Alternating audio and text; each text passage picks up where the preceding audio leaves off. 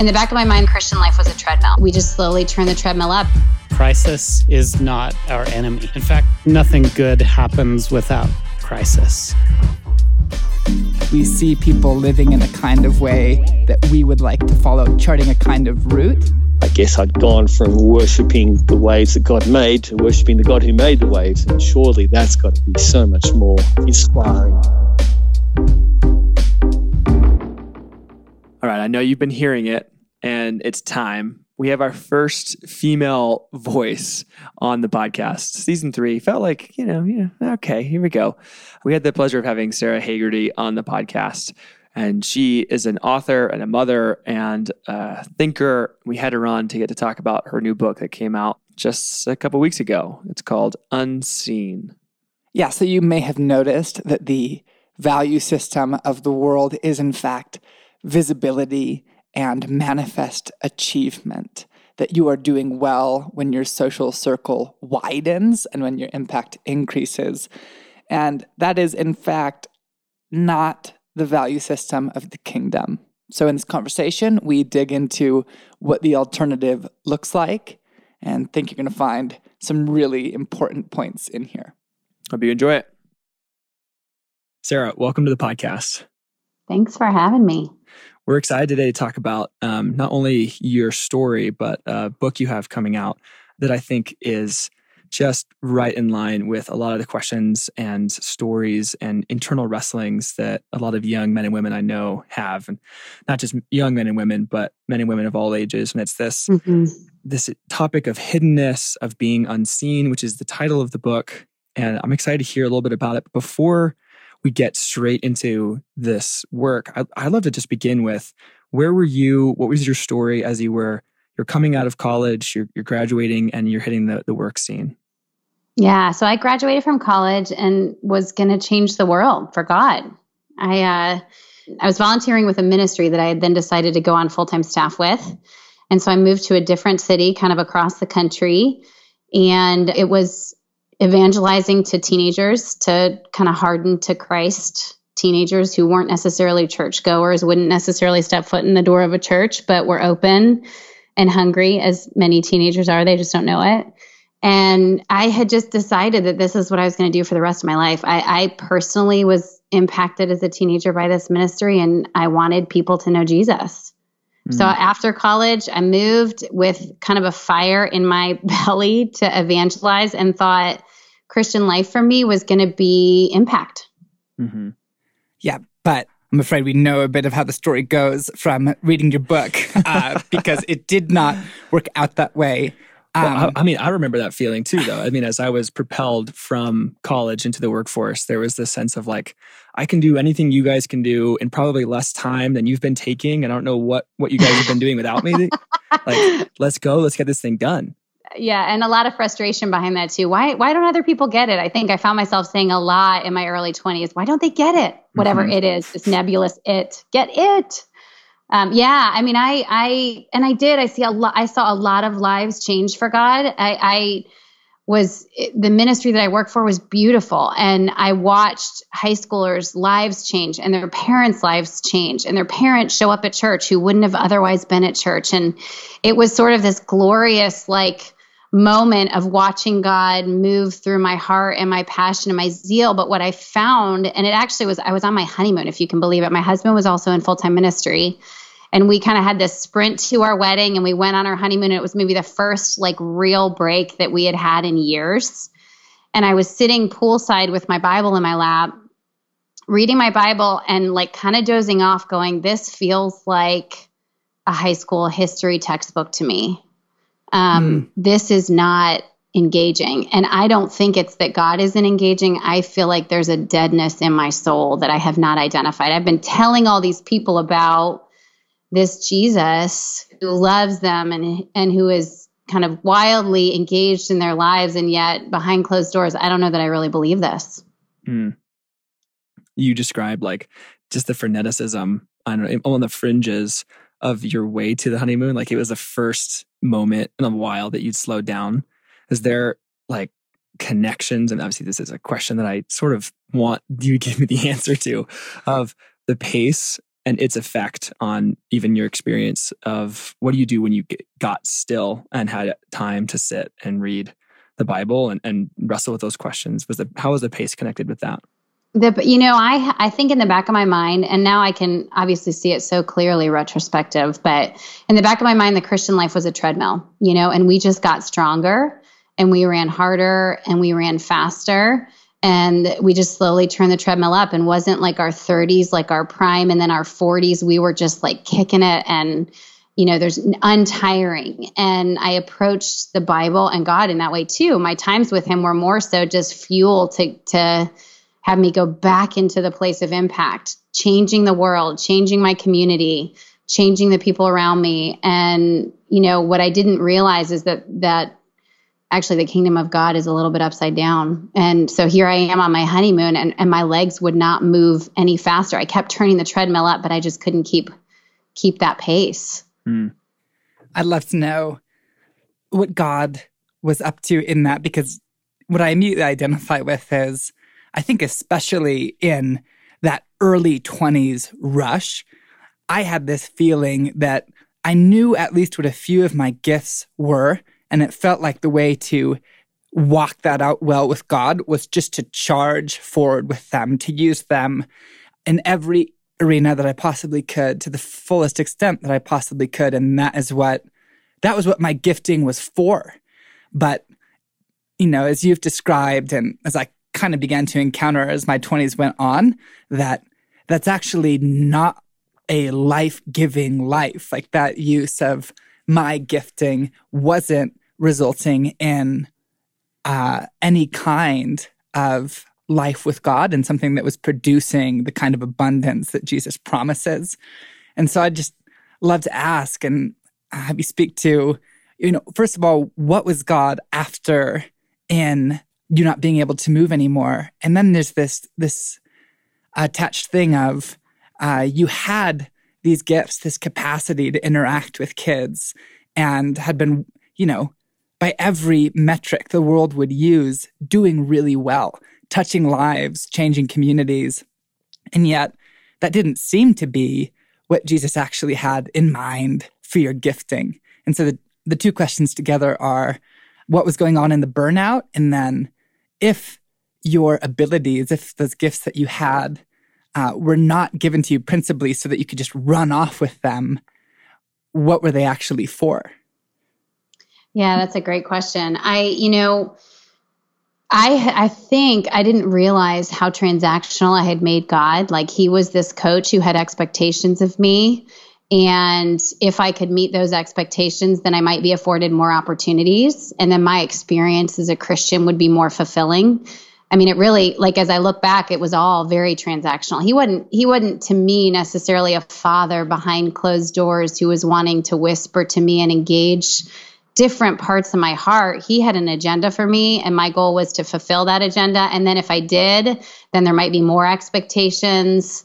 And so in some senses, my gifts and my talents were really of a transactional nature with God. And I think of, as you asked that question, I was thinking of, so after we, honeymoon, and then maybe a year later, I just kind of hit flat out burnout. And my husband and I had to step away from full-time ministry, both of us actually, just very tired and sort of feeling defeated. Like, this is the time in our lives where we're watching our friends, some of his college friends actually were moving into inner city Richmond and quite literally transforming their city. They were, and still are, doing just beautiful things for God. And we were feeling like we can barely get up off the couch. We are so tired. And during that time, I just took a part-time job. I literally was like, if, I'm feeling defeated on the inside, I might as well live it out and at least get a job that can pay some of the bills. And so here I am working at this little boutique selling French and Italian pottery. And while I was in that store, it was the early stages of burnout. So I wasn't even thinking very thoughtfully about it. It just was, I have to do this thing. I got to get up and do the next thing the next day. But I did bring my Bible into the store, and I started to see, wait a second, I am producing nothing for God right here. I knew that. That wasn't even on the periphery of my mind. I knew it right in front of me. I'm producing nothing for God. And yet something inside the pages of his word is telling me that he actually likes me here.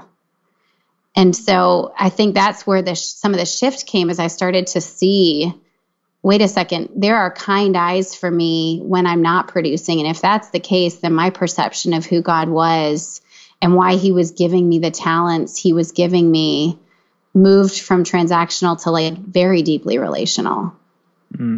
It strikes me that you almost did the kind of typical thing that I know a lot of people are dreaming of backwards. I know of so many guys in my world that had started more on the boutique side, and they sit day after day behind the desk and they're wrestling with, man, if only I were living more in my passions and in my dreams, and if only I were working in ministry, then some of these things would be answered. Some of these wrestlings would have purpose. And yet here's your story, having just stepped from that very thing into what can feel like the what am I doing with my life category job. And yet, like in that, it feels like you have this gift to go, okay, wait, I knew that there was something missing from whatever was going on before. And so there's this shift there. And we haven't even gotten to like social perception. This is just you. This is just what's going on in your internal heart. Yeah. Yeah. And this was even in the days before any really widespread social perception. So I'm just talking like me alone with God, my internal wrestling. It was profound for me to start to go, could it be, I mean, and this is again, retrospective, but could it be that he likes me when I'm not producing for him? If that's the case, then could it be that some of the dreams that I've had are actually not God-given dreams, but things that will make me feel better about myself as a human being and me taking up air on this earth? Yeah, I don't know that I like that question. I don't want to too closely at those personally. Zinger. Oh. You know, you're touching on moving into the very title of your book, these things weighed against each other of, you know, what I could identify as dreams that I have, which are largely motivated by a kind of logic of achievement and definitely visibility. And then on the other hand, you have this language of behind closed doors, or what you just called there when you were talking about your life in the boutique. And then this relational view of the motivations of God. And I'd just love to hear more. You used the word unseen, obviously, as the title of your book, and developed the concept of being hidden and the core value of that actually in the kingdom. Baseline question, what does it look like to be unseen? I think if this question were asked maybe 100 years ago, it'd be a lot more accessible. The answer would be a lot more accessible to us. But I think in our current culture, with so much access to outward impact and then seeing what other people are doing by way of outward impact, there really is a distinction between producing for God and growing roots deep in the ground with Him, such that the fruit in our lives is just a byproduct. So unseen in some ways is digging our roots into the ground and investing in the places that can't be applauded, can't be celebrated necessarily, can't be rewarded but by Him. And it is the kingdom of God. It is the gospel. But I think we've gotten in our culture, we have just so much access to being seen that we've lost the value of what it looks like to actually grow in the way God intended, which is down, so that He grows us up. Mm-hmm. Yeah, it feels like it's actually an entire paradigm of the value system of the kingdom in that season, and in developing this vision for what it looks like to be unseen.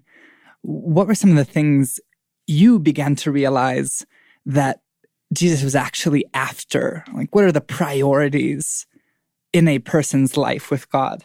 Or even, what are the priorities of a person's life? Yeah, that's interesting. I mean, I think one of the first questions I started to ask was, does God need me? You know, and that's one that I've wrestled with over a decade, because my husband and I also, we adopted, we have 6 children. 4 of our children are adopted. And just coming face to face with the orphan crisis, and, you know, not just in theory, but like standing in an orphanage and watching children who will not necessarily be adopted and will stay there, and being able to impact the lives of only four, then you start to wrestle with, does God need me? And yes, he can use me, but if he needs me, man, the kind of manpower that he might need is well beyond what my human experience can produce. And to backtrack, I think that's, for me, it was seeing, even before we adopted, could it be that he actually enjoys engaging with me and doesn't need me? And that if he enjoys engaging with me, could he enjoy engaging with me just as much when I'm not producing for him as when I am making a great impact? And if he enjoys engaging with me when I'm not producing for him, what does that say about his character and his nature and who he is? Like, for me in that boutique, it was, I don't think I know this Jesus. I don't think I know this Jesus that is fully comfortable with me and my flesh, and that he's not calling me towards repentance of sin or healing or freedom, but that he knows what he made in me, and he loves himself in me where I am. For me, it just meant, wow, I got to study what the word says about who he really is and what his eyes look like towards me. Those seasons can feel so brutal, so difficult to look yourself in the mirror as you're wrestling with that. Am I okay as just who I am? Because then you have to own that, you're not a series of successes, or you're not your list of contacts. I remember there were years where the language that came from my mouth, I didn't really look for, just sort of admitted one day, was that I was looking for something to put my name on.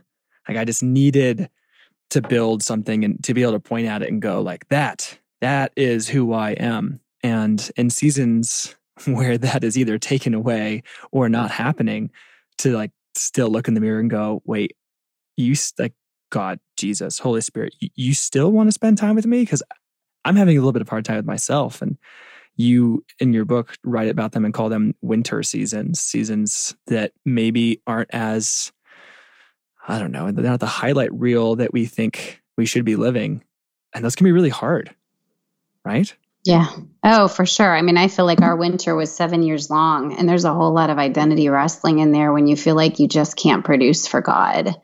So how does he, in some ways, I think I had the advantage of my husband and I, quite literally, we knew we would be compromising our emotional integrity if we went out and kept trying to produce when something was so awry on the inside.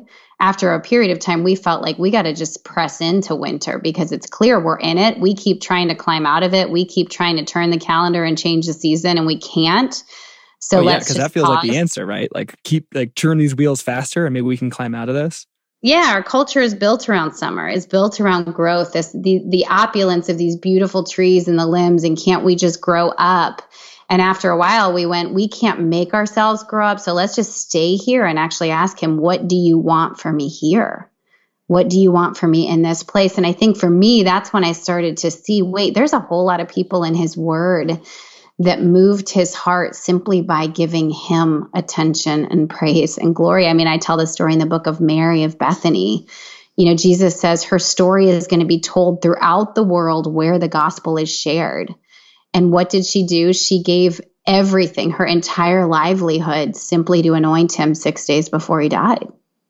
What a waste. Even the disciples said, why this waste? When there's the poor, why would she give it to you? And he said, she's done a good thing. It's so counter to what our flesh tells us validates us as human beings.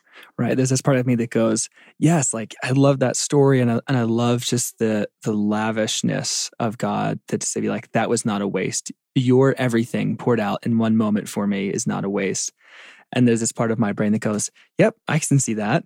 And then there's this louder part that tries to like close the door on that part and go, yeah, but look at all the other guys. Like, see how much they were doing. Like, thank you. And okay, got that door closed. Thank goodness.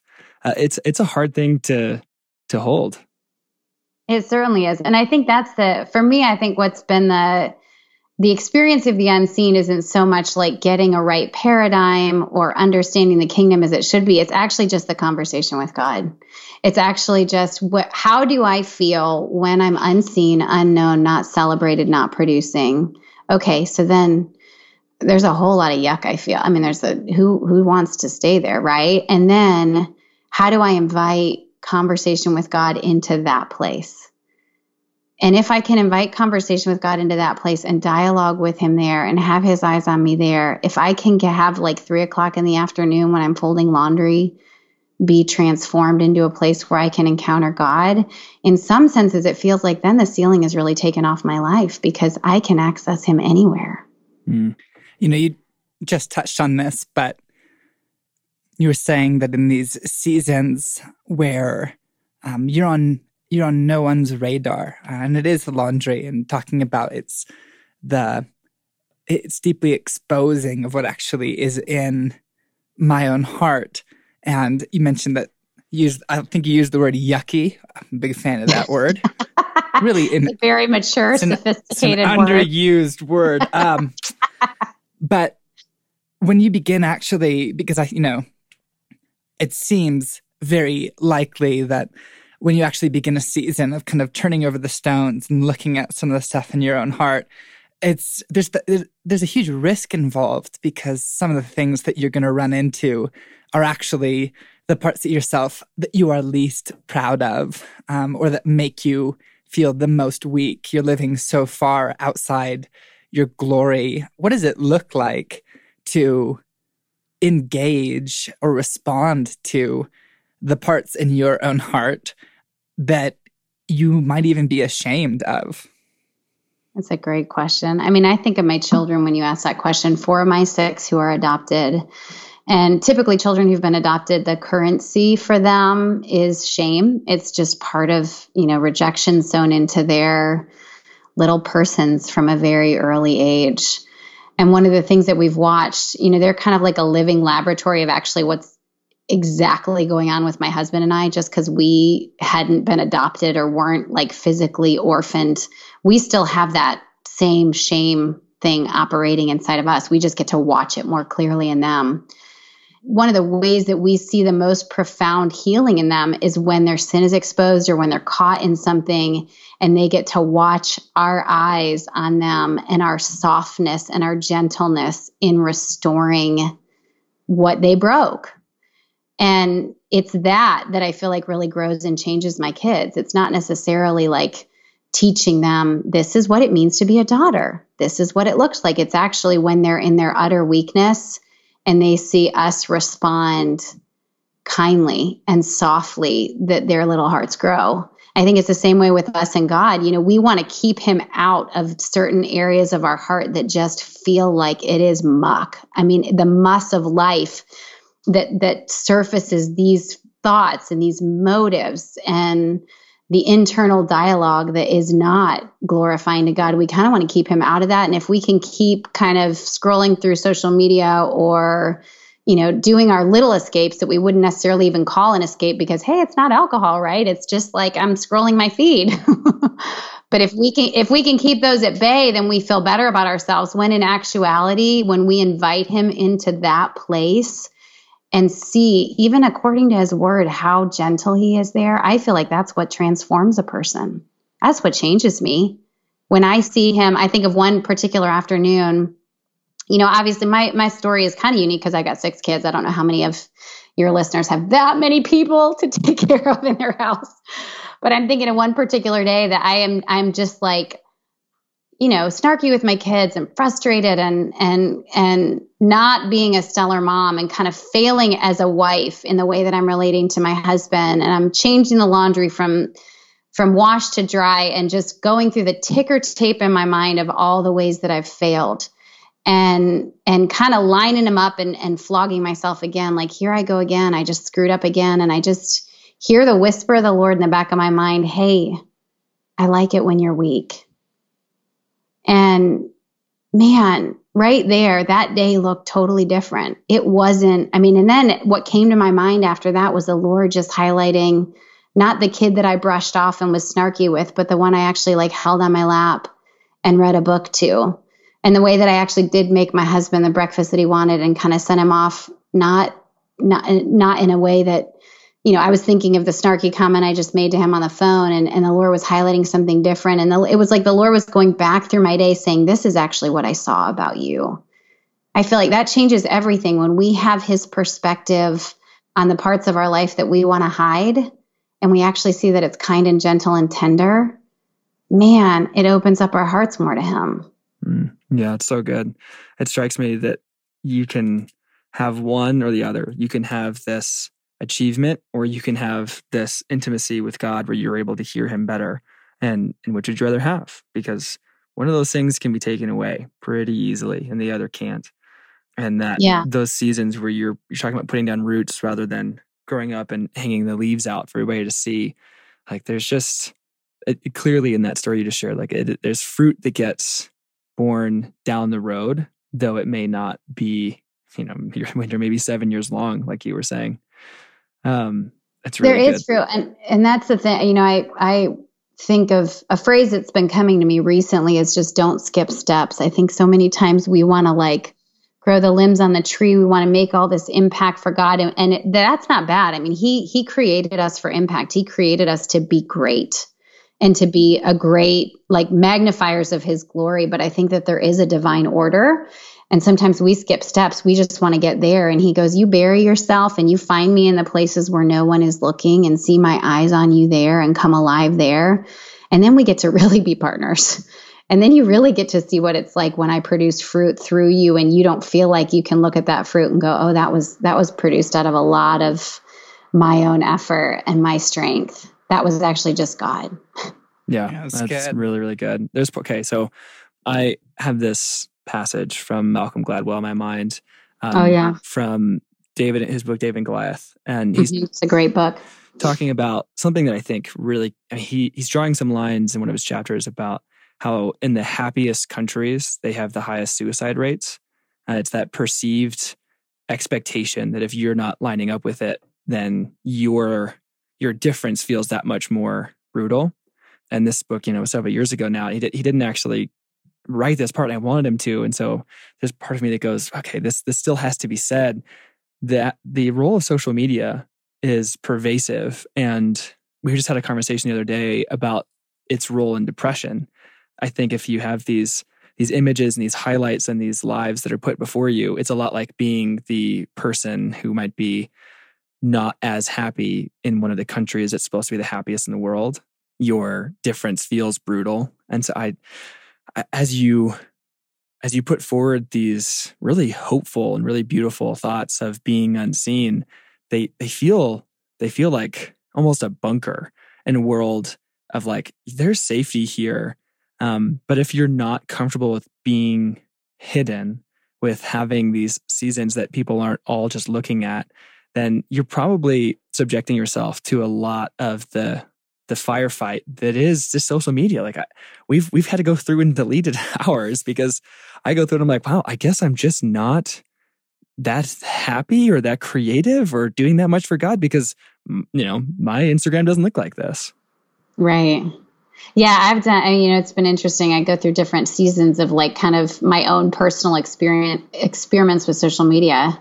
And most of the time, if I've just spent even 10 minutes scrolling for without even having a filter on my mind or being aware of kind of this object in my hand and what it can produce, I walk away feeling bad about myself.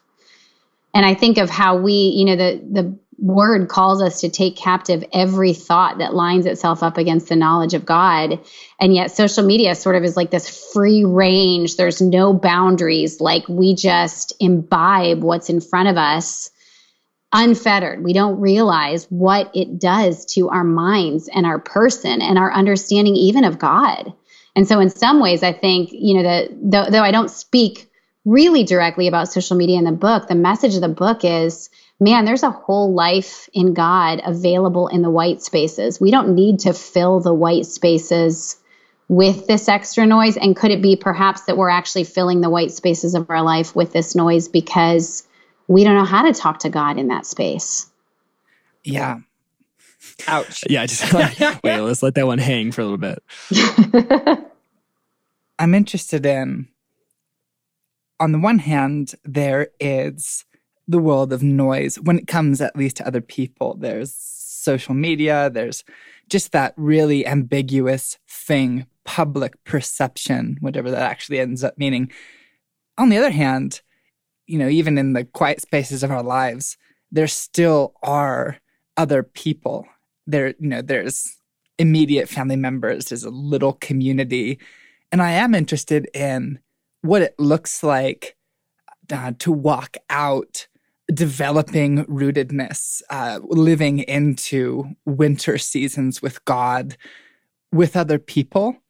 And you talk in the book about this key piece of vulnerability, and love just to hear you speak a little bit to, let's say you are unseen, you are in hidden years and whatever it might look like, but God has done something where most of your time and even most of your little heroisms no one sees.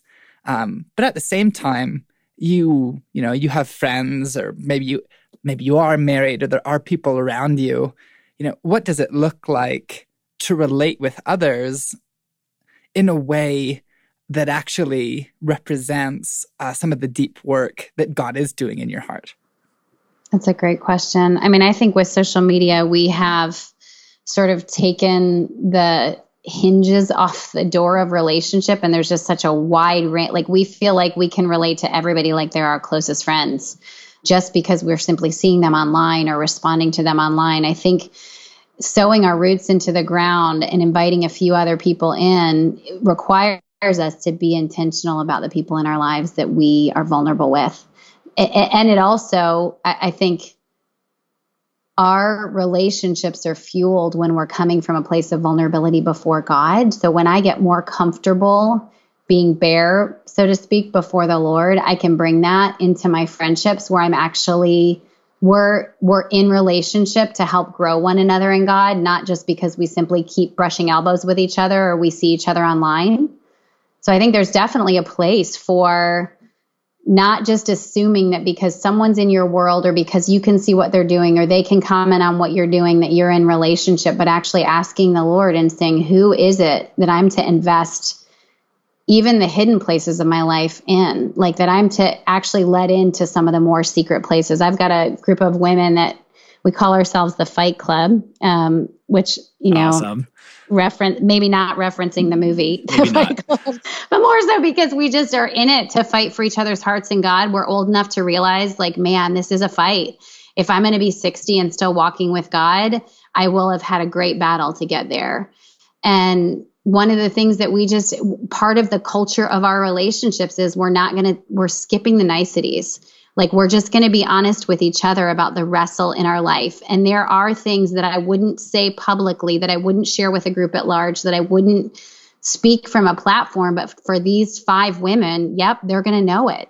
And I want them to push me deeper into Jesus by me sharing it with them. I think there's definitely a context for those kind of relationships when we stop thinking about every person is a potential friend, but really start going, God, who are the ones who are really going to help me win this battle as I walk it out with you? Be at the end of my life and say, I gave my life to you, Jesus. I'm wondering if some of your journey, even relationship with God, has informed the way you're able to have those relationships with those other women. Because I'm hearing an echo there between the surface, the occasional, yes, like, I'm for you and I'm here, but relationally, like, there's only so many places I can go. And then as you're able to walk into those waters with your faith, was that when you're able to see that you could go there with a few other people? You're like, okay, this is something that I have been training. Yeah, I feel like if I can let God into some of the recesses of my mind that feel like they're untouchable, the fears, the parts of my history that I wouldn't necessarily want anybody to know, or the big hurdles for me. My husband and I call it our crazy place, like the places where if someone goes near there, I go crazy or I feel crazy, or if a circumstance happens that triggers that, I cannot think clearly. Now, if I can let God into those and I start to hear his voice in my crazy place, kind of slowly unraveling me, working me down off the ledge, bringing clarity and healing and perspective to that place, it makes it a whole lot easier to walk in friendship with someone and invite them also to understand that piece of me, so that they're not just seeing, that almost 40-year-old Sarah with 6 kids who may look like I've got this system down in my home and I'm a writer and I'm a creator, but they actually know there's a whole lot of history behind, for example, me releasing a book. There's a whole lot that's going on back there. But if I can have comfortable dialogue with God about that, or maybe uncomfortable but frequent dialogue with God about that, then I can also invite friends into that same space. Not tons of friends, but a few close friends. Totally. Really good. What I hear again and again is that this only comes out of a deep intimacy with God. And you actually really enjoy a section in your book where you talk about learning the beauty of Jesus. And I just want to leave it there and ask, what do you mean when, what does it look like to develop that kind of daily intimacy when we talk about his eyes for you, his voice for you? And then what does this topic mean that you write about learning the beauty of Jesus? I think about 7 years ago, I had coffee with a friend and we were just catching up on life. And at the end of our conversation, she said, have you considered adoring God? And I'm like, sure, everybody does that. Adoration, confession, thanksgiving, supplication. And she's like, box checked. Yes, thank you. No kidding. I've done that. I had my 30-minute quiet time.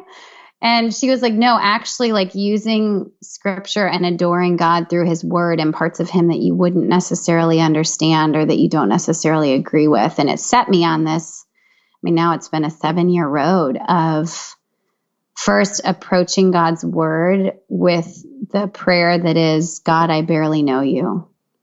I think we can have language for a lot of things, but when we get really quiet, if we can admit that we barely know him and that when the language is stripped away, we're like babies in the understanding of the knowledge of God.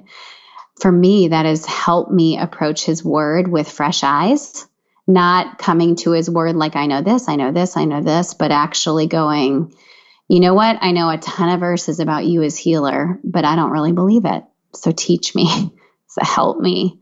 And so adoration for me has been that where I start with the raw, gritty, man, I am really struggling to believe this about you. And if I'm really honest, I might have even just told somebody how great you were in this area, God, but I get before you in your word. And if I'm honest, I don't believe it. But then from that place, actually saying, teach me, and I want to adore what I don't understand until your word and your spirit opens up to me understanding.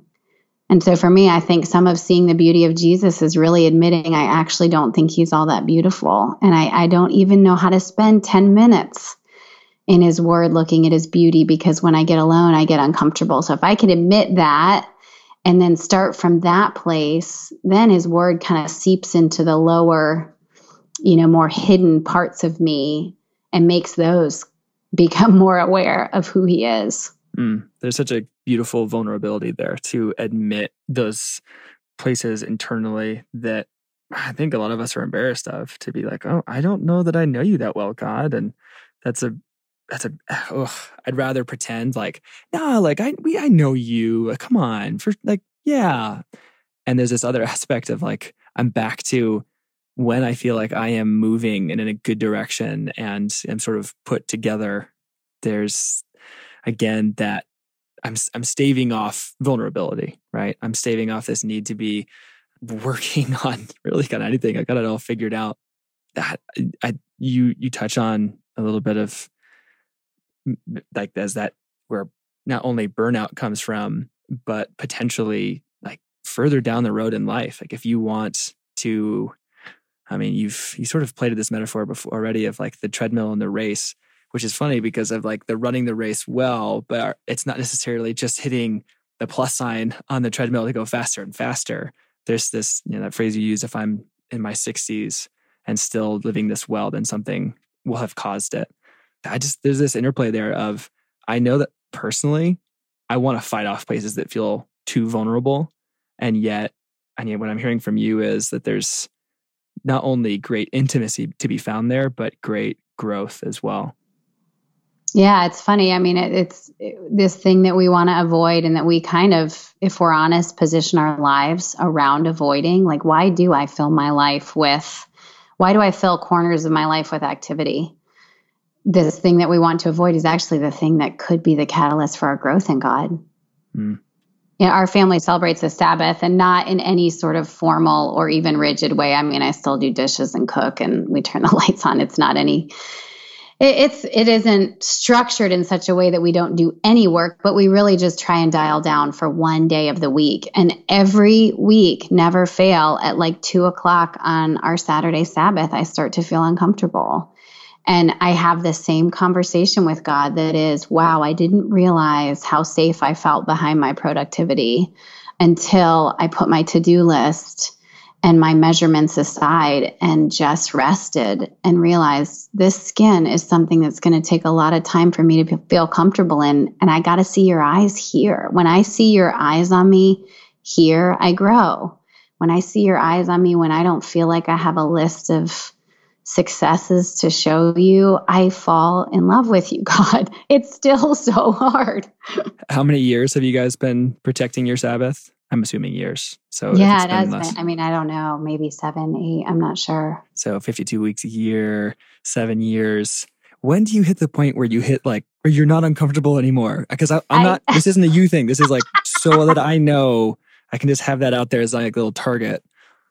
That's a great question. I feel like, I mean, this year, especially because I am turning 40 in a couple of days, actually. So there's this weird sort of conversation that I'm having in my head about turning 40 and talking to God about, and feeling in some ways like, wow, I really have seen, even in this year, especially, like I would say this year's been one of those once in a decade kind of growth spurts for me and God.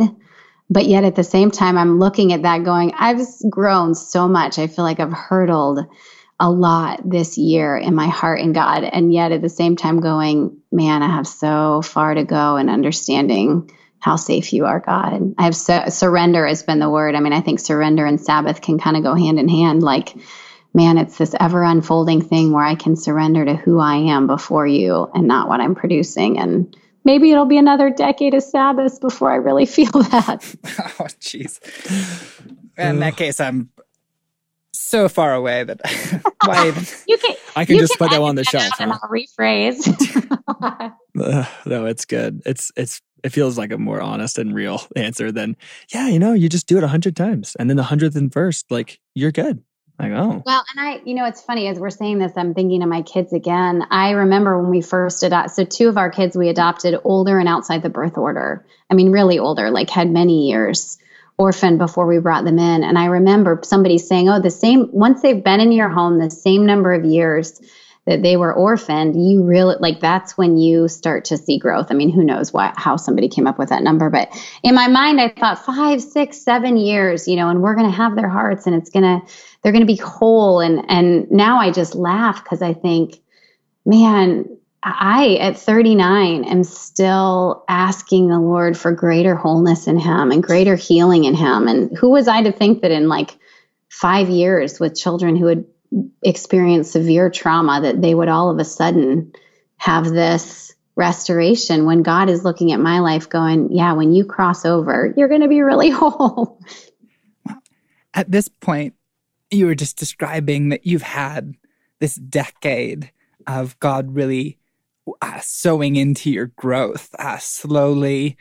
I'd love to hear who have been some of the influences and Jesus working after to really gain this territory in your heart of hiddenness. And the question, because I'm reading your book, there were just moments where this is, I hope, complimentary, but reminded of, that's very Brother Lawrence, or that is very Dallas Willard. Like this seems to be something that is worth paying attention to, because some of the greats seem to point out this topic, although maybe not at length, but in that the development of what you've now written about. Were there any key figures or even other books that did some of the groundwork for your heart here? Yeah, that's a great question. I was immediately thinking of the proverb 11:14 that says, where there is no counsel, the people fall, but in the multitude of counselors, there is safety. And I would say, as I look back over the past decade, I'm a voracious reader, not necessarily that I can read I read about 10 books at a time in paragraphs, not in pages. But I love reading all across the body of Christ, a biblically orthodox body of Christ. I love seeing what the Dallas Willards are saying and Brother Lawrence and, even from some of the Catholic tradition. And I feel like one of the things that I've seen in my life at this stage is that God is speaking lots of different variations of the same thing in different streams. And man, there's growth in letting other authors counsel me through what they've learned. A lot of them are dead guys, though. I mean, I feel like Unseen, and what I've said to a smaller group that's kind of been a team for us as this book has launched is the dead guys have been saying this forever.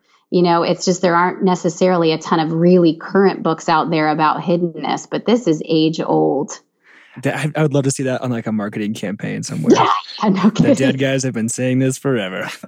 I mean, I will say what started this whole journey, honestly, was your dad's book, Sacred Romance, was probably the most profound book in terms of impacting the trajectory of my Christian walk with God. And it came at a time, I haven't read it since, so I don't know if I went and picked it back up, what it would feel like now. But in 2001, when I read it and was headed, on a faster, more robust treadmill, it was profound for me in understanding the heart of God. And then and there's been many authors since then. I mean, off the top of my head, Dan Allender, Cry of the Soul has been pretty profound.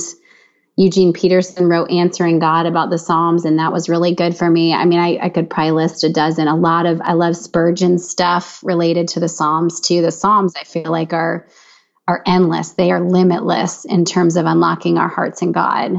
But related to a person, the other influence in my life has been my husband. And I think we're 2 days away from celebrating 16 years of marriage, and we laugh that we fell in love 7 years into marriage. I mean, we really had a rough go of it early on. And to look back now and see how this person that I wanted to do everything I could to figure out a way around this covenant, because our marriage was so hard and we brushed up against each other so much.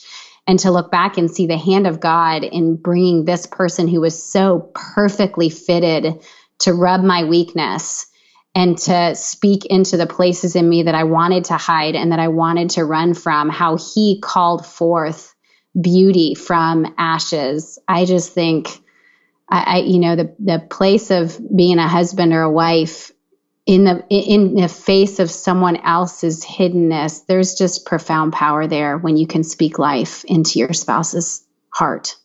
Yeah, I love it. I want to make sure to ask before we wrap up our conversation. You've talked about, kids and the laundry and marriage, and what it makes me think is that there's this concept of hiddenness, and is it specific to a season? Like, you enter this discipline of hiddenness really, in your later 20s, or, it ought to wrap up by the time you hit your 40th birthday. Or, what ages do you see kind of investment in this territory as being applicable to? I mean, I think the 20s are key. I lead a Bible study of a handful of 20-somethings, and I say to them often, don't skip steps. Stay hidden if you're supposed to be there, because it's a great gift it's a great stretch to put your roots deep into the ground, even when you've got a ton of zeal to produce, to actually choose to put your roots in. But I'll say at this stage, I feel like hiddenness shows up everywhere. And in every season, there are opportunities. Here I am, I have a book that's coming out, and, I want to write another. And I think my writing years have actually been some of the most hidden for me. And isn't that ironic that I have my name on a book that sits in Barnes & Noble? And yet I would say the writing portion of my life has maybe been one of the more hidden ones. I think in God's kindness, there are always stretches of life where we're afforded the opportunity to hide in him and to have certain aspects of our person and our actions and even our motives be hidden so that we can grow there. I feel like hiddenness is a great gift. And where I used to think it was something that I just wanted to get out of, now I'm kind of even looking for more opportunities to hide. Where can I promote someone else who's in the same position, doing the same thing as I am, and let them take the limelight so I can sit in the back and get more of God's eyes on me and more glory, because I think that's his kingdom. Where can I let someone else thrive where I get to hide in God and have him reward me in secret? So good. Sarah, thank you for being on the podcast today. It's been thank you guys. Killer conversation. You've had kind of like a big season right now. You've got a birthday, an anniversary, and then yesterday your book came out. So like, congratulations across the board there. Yes, this week is a very big week of eating whatever I want and staying up late and getting lots of gifts. That's awesome. Well, yeah. So for those of you listening, Sarah's book, Unseen, is out as of yesterday, though this podcast will be a little bit delayed. And Sarah, where would you want to direct people to? Do you want to send them to your webpage? Do you want to send them to Amazon? What's the best way for them to find out more? Sure. My website is sarahhagerty.net, and the book page is sarahhagerty.net/unseen. But I also, I'm not really active on social media except for on Instagram, and that's Sarah Hagerty Writes. Awesome. Thank you so much. Thank you, guys. Thanks for listening to the podcast today, guys. We hope that you've enjoyed it. If you have, we hope that you might send this along to someone in your world. I'm not asking for a 5-star rating or a review, rather that if something about this podcast struck you, that you might pass this off to somebody that you think would really enjoy it. Looking for more? Good news. There is a new issue of Ann Sons Magazine. If you're listening to this after October 10th, if it's before October 10th, you can just wait. And there's always the chance we might be late. Sometimes we send you guys over to social media to keep up with us, but so little really happens on social media now, that's kind of a moot point. And make sure you keep your eyes peeled for our films rolling out in the fall. See you guys next week.